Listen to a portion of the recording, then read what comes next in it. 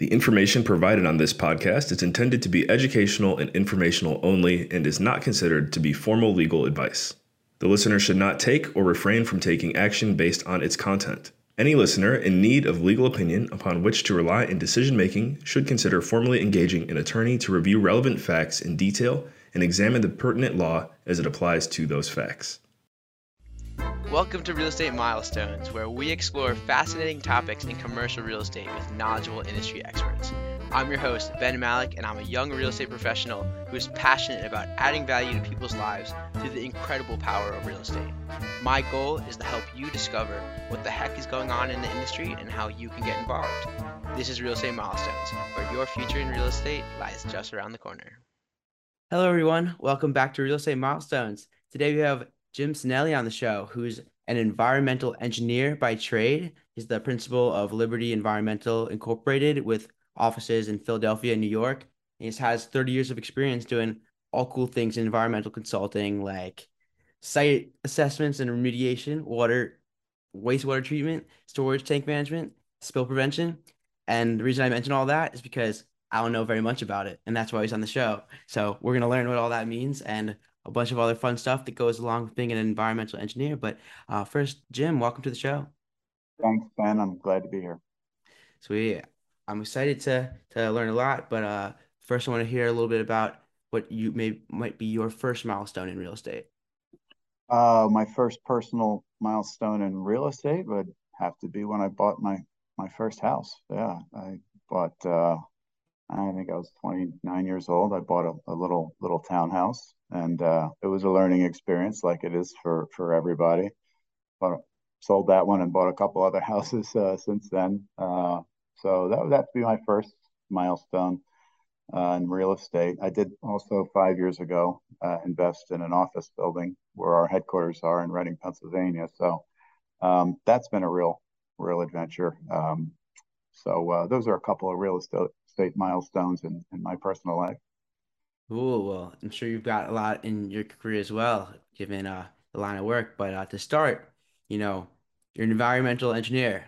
What does that mean? What is an environment? Well, first of all, our company is an environmental consulting company. So we have really people from different walks of life, but all working somehow related to the environment. So we have geologists, we have biologists, environmental scientists, and environmental engineers. And a lot of what we do is related to real estate, of course. So almost anytime somebody's buying a commercial property, they'll do an environmental assessment. And that would be an environmental scientist going out to look at the property and taking a look at its history. What's there now? What was there 10 years ago, 50 years ago, 100 years ago? And we're identifying any potential environmental concerns, because when somebody buys a property, they buy any kind of liability that comes with it, including environmental liabilities. So to a certain extent, there's possible, and I'm not a lawyer, of course, but to a certain extent, they could always go after previous owners that might have caused contamination, but they'd much rather know that before they purchase a property. So we're looking for, underground tanks holding, gasoline or diesel fuel that might have leaked, industrial processes that might have been on the site at one time. Dry cleaners are famous for contaminating soil and groundwater with chlorinated solvents. So environmental scientists conduct these investigations, and if there's a concern that we identify, then we go in and do the actual testing. Our geologists get out there with drilling rigs and drilling rig operators. They drill holes, they collect soil samples, they put in wells and collect water samples. The engineer comes in when there is contamination and it's decided that the contamination is at high enough levels that some kind of remediation needs to be done. And I'm speaking specifically about remediation engineers, environmental engineers that deal with soil and groundwater remediation, which is what I am. So we evaluate the extent of the contamination that has been identified by our geologists and scientists, and we design a system that will remediate soil or groundwater or both, so that we meet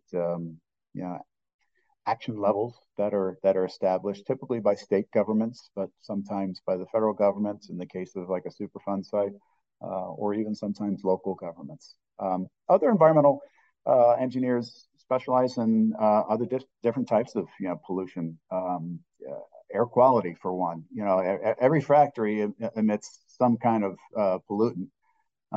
Cars emit pollutants and humans emit pollutants too. You can't breathe without emitting carbon dioxide, and that's a greenhouse gas. But manufacturing plants could emit large levels of pollutants, and so those air emissions are subject to a lot of regulations, and sometimes engineers have to come in and design systems to reduce the amount of air pollution, or waste or pollution in their wastewater or in their stormwater.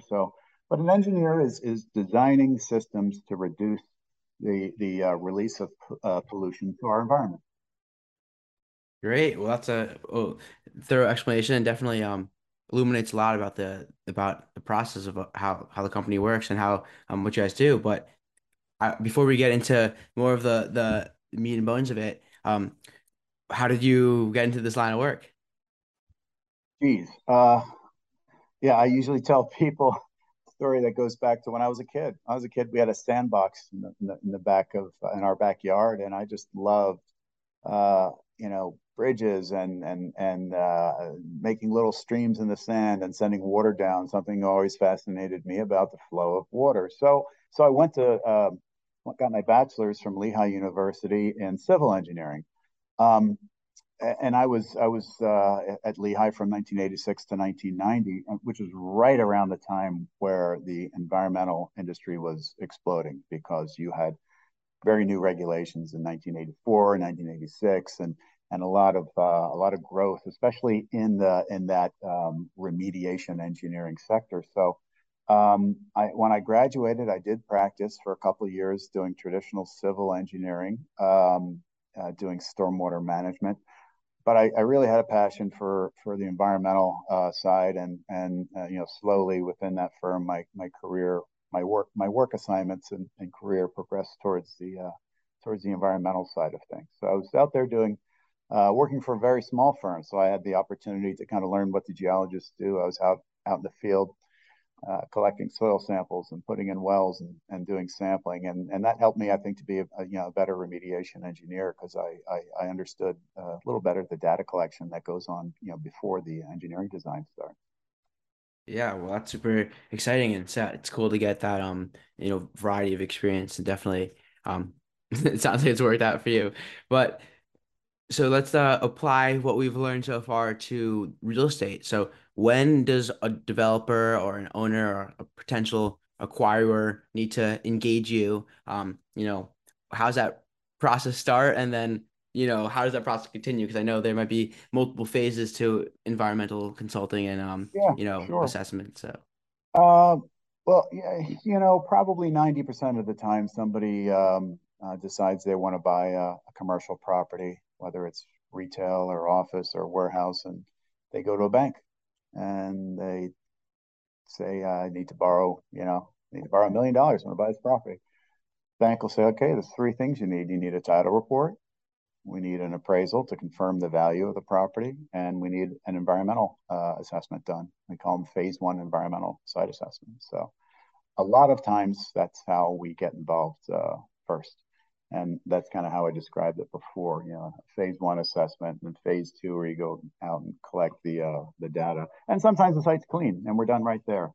But then, if it's a contaminated site, that turns into a larger project for us, and it takes, not months, but years sometimes to remediate. Other times we just get a call. We get a call from maybe a gas station that had an alarm go off that their tank's leaking, and so we immediately just go out and perform the investigation around the leaking tank. So yeah, depending on the type of site and what's happening with it, our role can vary.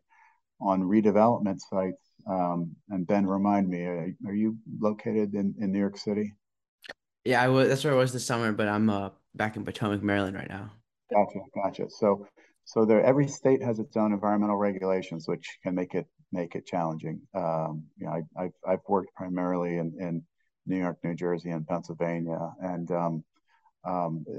the science is the same. The contaminants are the same, and so you do all the data collection and investigation the same way, but the regulations are so different, and what the states will allow and what they require, and therefore whether remediation is needed or not. So a lot of times if it's a redevelopment site, we're there throughout the construction phase overseeing remediation, and then we might be directing the designers, the architects, and the engineers on how to incorporate environmental protection systems into a new building that's going into place. Because sometimes you're managing contaminants in place. You don't always clean up a site until it's back to its original pristine condition. That would be completely unreasonable. So it's something that we call risk-based corrective action. We remediate to the point where not that all the contamination is completely gone, but that it no longer poses a risk to human health or the environment. So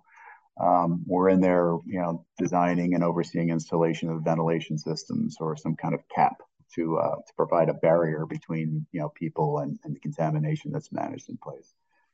So yeah, our work starts at pre-acquisition, and sometimes if it's a development site, goes all the way to the time where they're getting their certificate of occupancy, and people are moving into the building.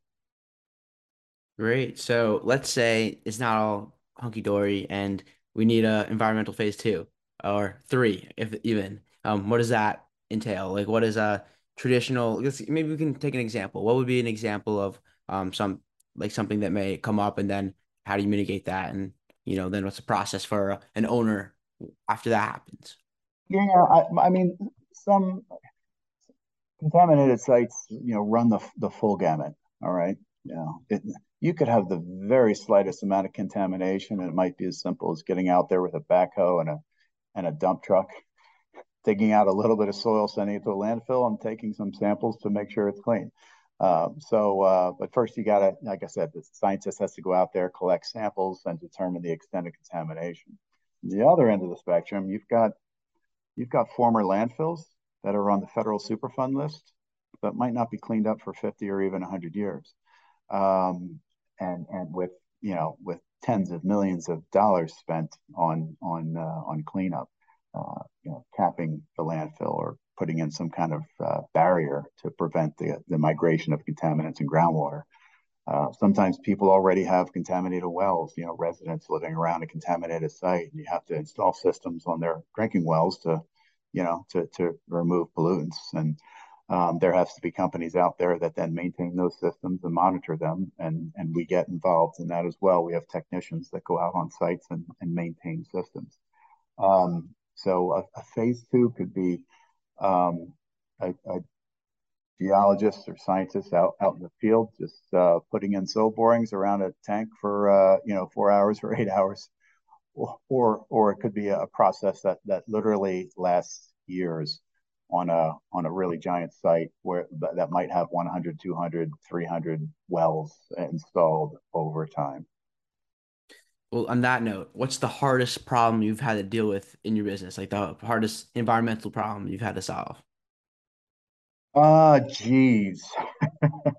One of my favorite projects to talk about was one of our industrial clients. And it actually didn't have to do with, it was an environmental engineering project, but it didn't have to do with soil or groundwater remediation, because I've done a little bit, like you mentioned, I've done a little bit of wastewater and industrial stormwater consulting. And we had a client that had a very small discharge of cooling water, but it had really high metals concentrations.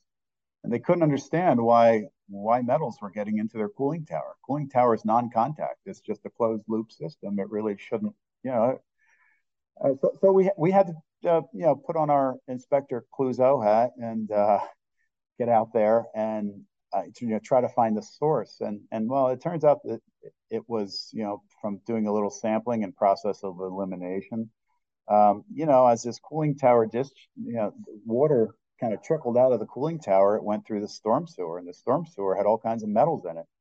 And the reason it had all kinds of metals is because this was a copper tube plant. And over the years, it was emitting copper out of its stacks, and it was settling on the ground, getting into the storm sewer. And the state said, okay, great, congratulations, you found the source. We don't care that it's not coming from your cooling tower. We don't care where it's coming, but it's getting into the river. You can't do that. You got to find a way to remove it. So, wastewater treatment, groundwater treatment can be very expensive. Pumps, chemicals, tanks, and a lot of labor to manage the system. So what we did, this is a project, about 20 years ago, about the middle of my career. We did something that at the time was pretty innovative, but has gained more traction today. It's more commonly seen. We designed a constructed wetland, a big basin, and to put it in the simplest form, it's a big excavated basin, but it's filled with cattails. And so we designed it.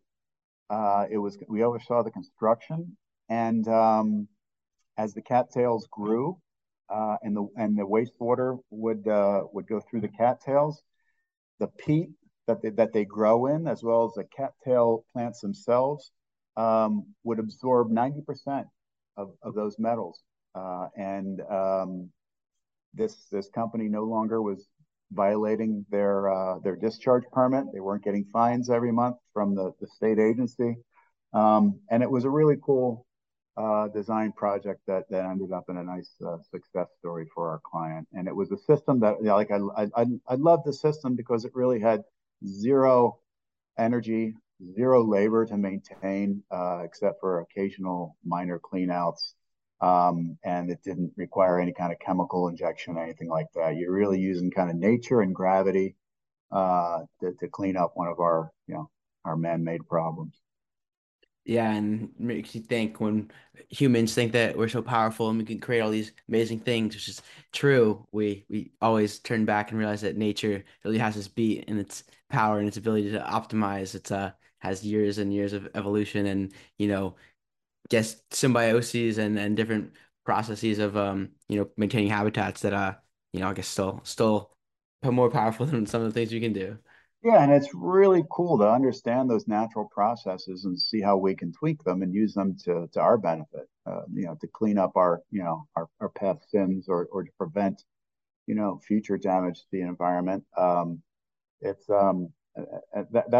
what's interesting from a technical standpoint about my career is it's constantly changing. There are technologies that are constantly being developed or improved upon. That's why we have to stay up on newest technologies, and we have continuing education requirements that are very important for anyone in engineering. I think especially in environmental engineering to stay abreast of what's new and what's best for us to apply to our projects. Yeah, so what are some of the newest cutting edge technologies? In remediating groundwater, the old school way, which is still sometimes applied today, but it is the oldest way is, you got contamination in groundwater, you put a well in, you put a pump in that well, you pump it out, and you treat it, and then you discharge your treated groundwater. These days, we more often than pump and treat, we actually are injecting chemicals into the ground. Chemicals or sometimes nutrients and microbes. So there's chemical remediation and then there's bioremediation. Bioremediation is very viable. It's a slower process, but there are natural microbes in the ground that interestingly can degrade a lot of the contaminants that we put into groundwater. But they need stimulation. So we adjust the chemistry. We might add nutrients, and with again using just giving nature a little push, a little stimulus. We can remediate that way. But a lot of times remediation has to be done more expeditiously, and so we in the last 20 years in situ methods have been developed where you drill holes in the ground and you inject at high pressure chemicals that basically oxidize or zap, if you want to use the non-technical term, the contaminants that are in the ground. That way, sites are remediated more quickly, and they can be redeveloped. And there's been tens of thousands of thanks to changes in regulations 20 years ago and the development of new technologies. A lot of old abandoned brownfield sites are now just thriving redeveloped commercial sites, and that's another cool part of the job of somebody in the environmental industry is that we take eyesores and utilizing our skills and technology that's out there, get those old properties back on the rent rolls. So yeah, we enjoy working for developers that are taking on those sometimes challenging environmentally distressed properties. Yeah, no, that's pretty exciting. Definitely, it's cool to hear that technology is coming back and making obsolete land viable, which is definitely good for utilization. It's definitely probably good also clean up the environment just simply enough. So that's pretty interesting. And I guess we've kind of danced around regulations, but I'm kind of curious to hear what's the EPA, is that who is making these regulations? Is that the big bad enemy, or is that the friend? What's the relationship there, and kind of how do you work with the regulations in that sense? Well, the saying goes, where you stand on an issue depends on where you sit. So is EPA, the savior, or are they the enemy? I mean, obviously, everyone wants a clean environment. We don't want polluted streams. We don't want polluted air.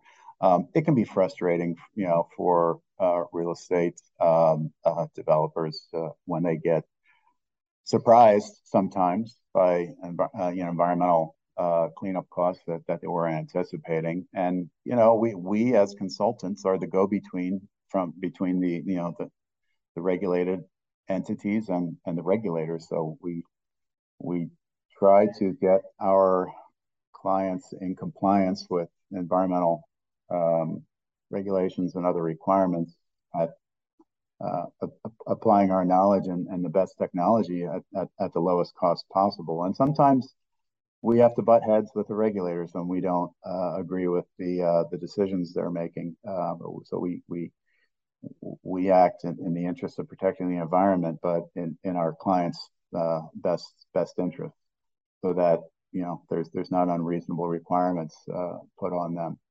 And that's the role of a consultant. And not everybody who goes into the environmental field is in consulting. Some people obviously work in the environmental agencies.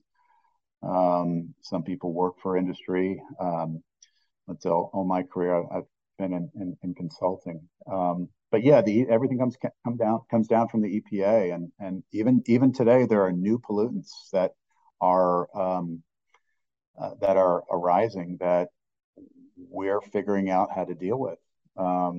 There's a group of pollutants called PFAS, and I'm going to butcher this, perfluoroalkyl substances, and there's 3,000 of them, and a lot of states only have action levels or drinking water standards for maybe a half a dozen of them. So it's very new. It's scaring some people because they don't know what their potential liability is with possible PFAS contamination. They come from plastics manufacturing, particularly the manufacturer of Teflon, and we're finding them all over. And the cleanup levels are set super, super low. We're talking about parts per trillion cleanup levels. So it's something that the regulated community and the regulators and we consultants in the middle are learning about and grappling with these days. Wow, that's pretty interesting, and I mean, scary to think about how far that could go. Do we even know if we're 10% in all the possible pollutants that we've never even seen before or never discovered? I wouldn't know, but it's kind of interesting to even think that there'd be new pollutants, or you know what I mean? Yeah, yeah. I mean, we love new development of new products, and a lot of times that means developing new chemicals that goes into the products, and they make our lives better. And but then we find out 10, 20, 30 years later that we've they're causing health concerns, and it's the next wave that kind of overwhelms the environmental market. Yeah, yeah, definitely. And I definitely think about that somewhat being living in New Orleans at the bottom of the Mississippi. Don't even know what's going through the pipes there, but that's why I definitely filter my water. But yeah, I Good idea mean, for everyone. yeah, yeah. So after this, definitely gonna keep that in mind. So yeah, I guess do you ever suggest like mitigants, or not mitigants, but more like prevention measures for owners before, maybe even before they engage you, that maybe like someone coming to the property should think about, just like, there's a risk with most properties that we can do something about. Yeah, yeah, I look at things a little different than other people, and just a residence. My sister and brother-in-law have a heating oil tank in their basement, and they might have thought this is the weirdest recommendation ever, but I said, put a little containment around that tank. If the tank ever goes, and it won't spill all over and get under your house's foundation and cause a nightmare. Because even though it's a residence, if there's a release of a contaminant like heating oil, it's you're liable. So I take experiences like that and try to share them. I'm very conscious now compared to how I was many years ago about what I dump in my backyard. You see people dumping their their paint thinner and whatever into the sewer, and that's why you see little placards on stormwater inlets. Drains to river, no dumping, because we did a lot of bad things for the environment for many years that we need to avoid doing. Like I said, we all want clean water and clean air. We can't be lazy. We have to be diligent, not just as in our professional lives in real estate, but each individual. Right. And I guess before we go, what or before we hit the lightning round, what should we look at if we're like looking at a new property? What should be like something we definitely check for before going too far? Maybe, some Yeah, clear red flags that you gotta like stay away from, or you have to input in your models before you put out an offer, before you even acquire. there's two things. First of all, any kind of underground tank. That's always number one. How do you know if an underground tank is there? Well, I mean, when you're doing it for years and years, like I have, I can almost sniff them out like a hound dog. But there are little things on the ground surface that you can look for, like a fill cap. A layperson might not know the difference between an underground tank fill cap and a gas valve or a water valve or a sewer vent. But underground tanks have a little cap where you fill the tank with oil, and then they typically have a little vent pipe sticking out of the ground. So those, when we're doing our phase one environmental site assessment walkthroughs, that's what our hound dogs are are looking for. And then looking into the history of a site. Was it a gas station? Was it a dry cleaner? Dry cleaners, unfortunately, sometimes are very small properties with not a lot of value, but they can sometimes have huge cleanup liability. So knowing if it is or ever had actual dry cleaning on it, um, is number two in my books. So and a layperson can go out there and do research and develop experience and start to know some of those things to look out for. I know some bankers that have actually they've been doing it a while, and they'll go out and do preliminary site walks before they call the consultant and say, hey, just to let you know, I saw this and that. So yeah, those are a Yeah. couple things. Yeah, super interesting. I remember when we first met, you told me about dry cleaners and I was super surprised. I was like, I always thought about dry gas stations, but yeah, dry cleaners definitely sounds like whatever chemicals they're using are not not the best. What's really rough about dry cleaners is that the chemicals that they use, gasoline and diesel fuel float on the water. Dry cleaning chemicals or chlorinated solvents, they're deeper than water. So it generally makes investigation and cleanup more difficult and more expensive. That's just the unfortunate thing of dry cleaners. Yeah. Yeah, no, that's pretty crazy. Well, you ready for the lightning round? I'm terrified of the lightning round, but go ahead. Great. Well, what's your favorite or what superpower would you choose if you could have any superpower? I want to fly. Absolutely. Yeah. And I'd fly all over the world at every chance I had. Nice, nice. That's a good one. That's popular in real estate, especially when you want to make sure the roof's intact. Yeah. Yeah. So, Yeah. Imagine the site investigation capabilities I would have if I could fly. Wow. yeah, right. Well, so what's your favorite book or what's the one that's helped you the most? Oh God. I read a great book. And it came out 30 years ago when I was in college and I never read it. It was the business students that were reading it. And I always saw them walking around with it. Finally, a couple of years ago, I read it. I went to Lehigh University in Bethlehem, Pennsylvania, big steel town. And this was a book about, it's called Crisis in Bethlehem. And it was about really the rise and fall of the steel industry in the United States, as told by someone who was I think for about 20 years, the editor of the newspaper in Bethlehem. And he saw and heard everything. But some great,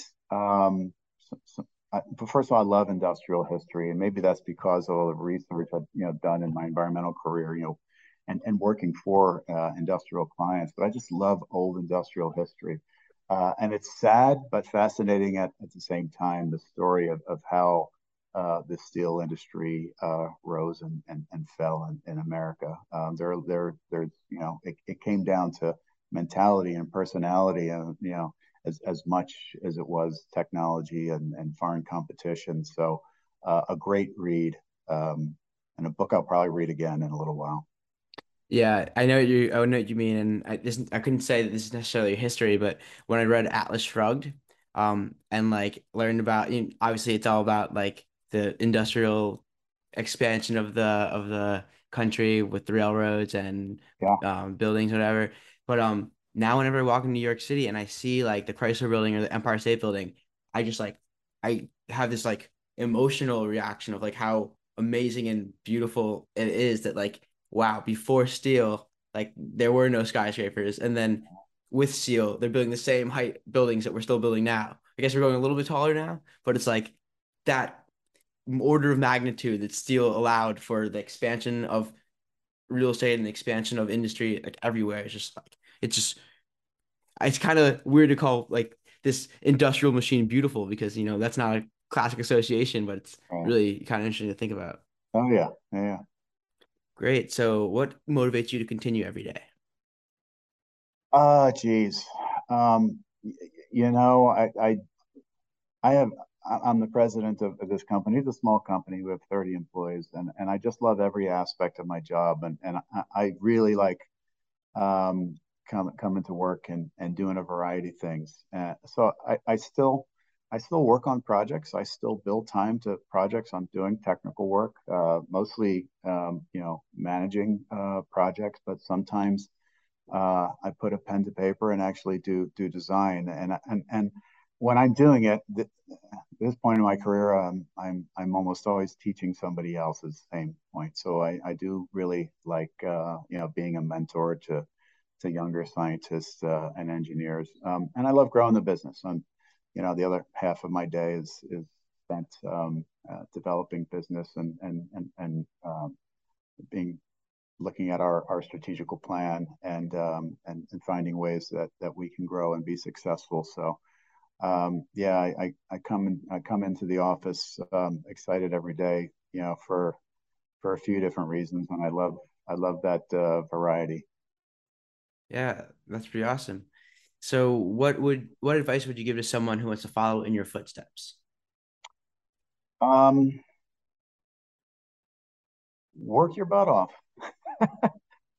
You can say that about any career, I guess, but um, make sure you love it. Make sure it's something you want to do for your career, and that whether it is environmental science or geology or engineering, make sure it's something that is going to make you want to get up and go to work every day, and then keep studying. Boy, you come out of college spending a lot of money and spending 4 years, and you know only this much of what there is to know about the environmental industry. So I got my master's in environmental engineering and just continue to attend seminars and conferences and go to continuing education because it's just like I mentioned before, technology is changing. Um, yeah, be decide, and when you decide you like it, that's great. Then be committed to being the best engineer or scientist that you can. Great. We'll definitely take that to heart. I think that applies to more than just engineering and science. So I appreciate Absolutely. it. All right. So since I put you on the spot, I want to give you a chance for revenge. So feel free to ask me any question you want to know about me. Tell me how you landed I'm sorry, you're Tulane. Yeah. You're Tulane. What made you choose Tulane? Yeah, so feels like the stars all aligned kind of when I first went down to visit. Most beautiful day ever.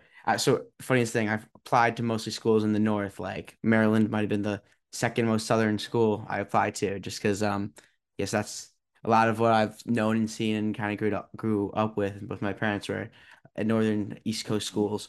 So but I've obviously heard a lot about Tulane, had a lot of older role models and friends who went there, and when so I had in my mind that it's a great place, and when I went down, it's the most beautiful day, walking around, and everyone was smiling, everyone was outside like having a good time, um, and it was just like something about the energy there and like the personal aspect where like every person like everyone like seemed like friends and like everyone was open to being friends and just like there was such a warm like environment and the community is the same way. New Orleans is such a welcoming, open community that's super cool to be immersed in for the last couple of years. And so just city, the school, just the culture of it is all great. And then obviously well, not obviously, but I'm studying finance, management, and philosophy. And I wanted to go to a school where all the disciplines were very strong. There's like good professors everywhere. I could have this I could explore all my different interests and kind of create my own education and learn about what and follow my curiosity and definitely have that there and it's been a great journey and I've realized that finance and philosophy have much more in common or have much more synergy than you might think at first glance because your models are only as good as the assumptions you make. Yeah, Philosophy is really how to figure out what you don't know and definitely helps be a better mitigator of risk and investor. that's great. Yeah, I'm very interested in how students made their decisions these days because I have one who's going into the sophomore year in college and another one who's starting to look at schools and he's going to be a senior in high school and he's asking me, for why I made my decision and what I think of this college and this campus and it's always good to hear stories from young people like yourself and how they made their selection. Yeah, definitely. And I mean, biggest piece of advice is like the learning is like it comes from yourself. Like, there's ways to get good grades, there's ways to just, pass, get through, but like to be curious and to, take it upon yourself to learn and not just assume that since you're at college, you're just gonna get the information that's it's just a, A equals B or A leads to B, right? Just the deeper you can be driven to learn and the more that you pursue it on your own, maybe even outside of class or just, your level of engagement and the choice to do that is that's really I think that makes the biggest difference. And so yeah, I encourage anyone to think about that and make sure to if they don't know what they're curious about, well, I mean, if they don't know what they want to do, just follow the curiosity and use process of elimination to figure out where the right path is. I really appreciate it when we have young employees that are not just learning what's given to them, but seeking out, their own ways to learn. I'd love to, have young employees with initiative, and like I said before, the desire and willingness to continue learning. It's a great thing. It's important. Yeah, that's the theme of this podcast. Almost every guest has come back to that, and it's shows with all these seemingly happy and successful people who I know are that, and yeah, it's definitely a common trend. So yeah, I appreciate that. And any final remarks? Where can people find you and learn more about what you do? The name of again, my name's Jim Cinelli, and the name of my company is Liberty Environmental. We have 3 offices in Pennsylvania and 1 in New York. And you can find us at www.libertyenviro.com. You can get my information on the website. I think that's the easiest way to track me down. And always like, answering questions and helping people solve their problems. So don't hesitate to reach out if you run into any environmental challenges. Awesome. Well, I encourage anyone listening to do that. Definitely don't want to don't let it get too late before you remediate or solve your possible environmental issues. So definitely glad to have a resource like you, Jim. So appreciate you coming on the show. Anyone who's enjoyed this podcast or learned something, please give a 5-star rating review on Apple Podcasts. It's the best way to spread the message and make me happy because I love reading those reviews. So would appreciate that. And Jim and everyone, keep making milestones. Before you go, I just wanted to say thanks again for tuning in to another awesome episode of Real Estate Milestones. If you've been enjoying the show and you'd like to offer your support, please leave a 5-star rating and review on Apple Podcasts. It's the best way to increase the show's visibility and help the message get out to a greater audience. I really appreciate your time and support, and keep making milestones.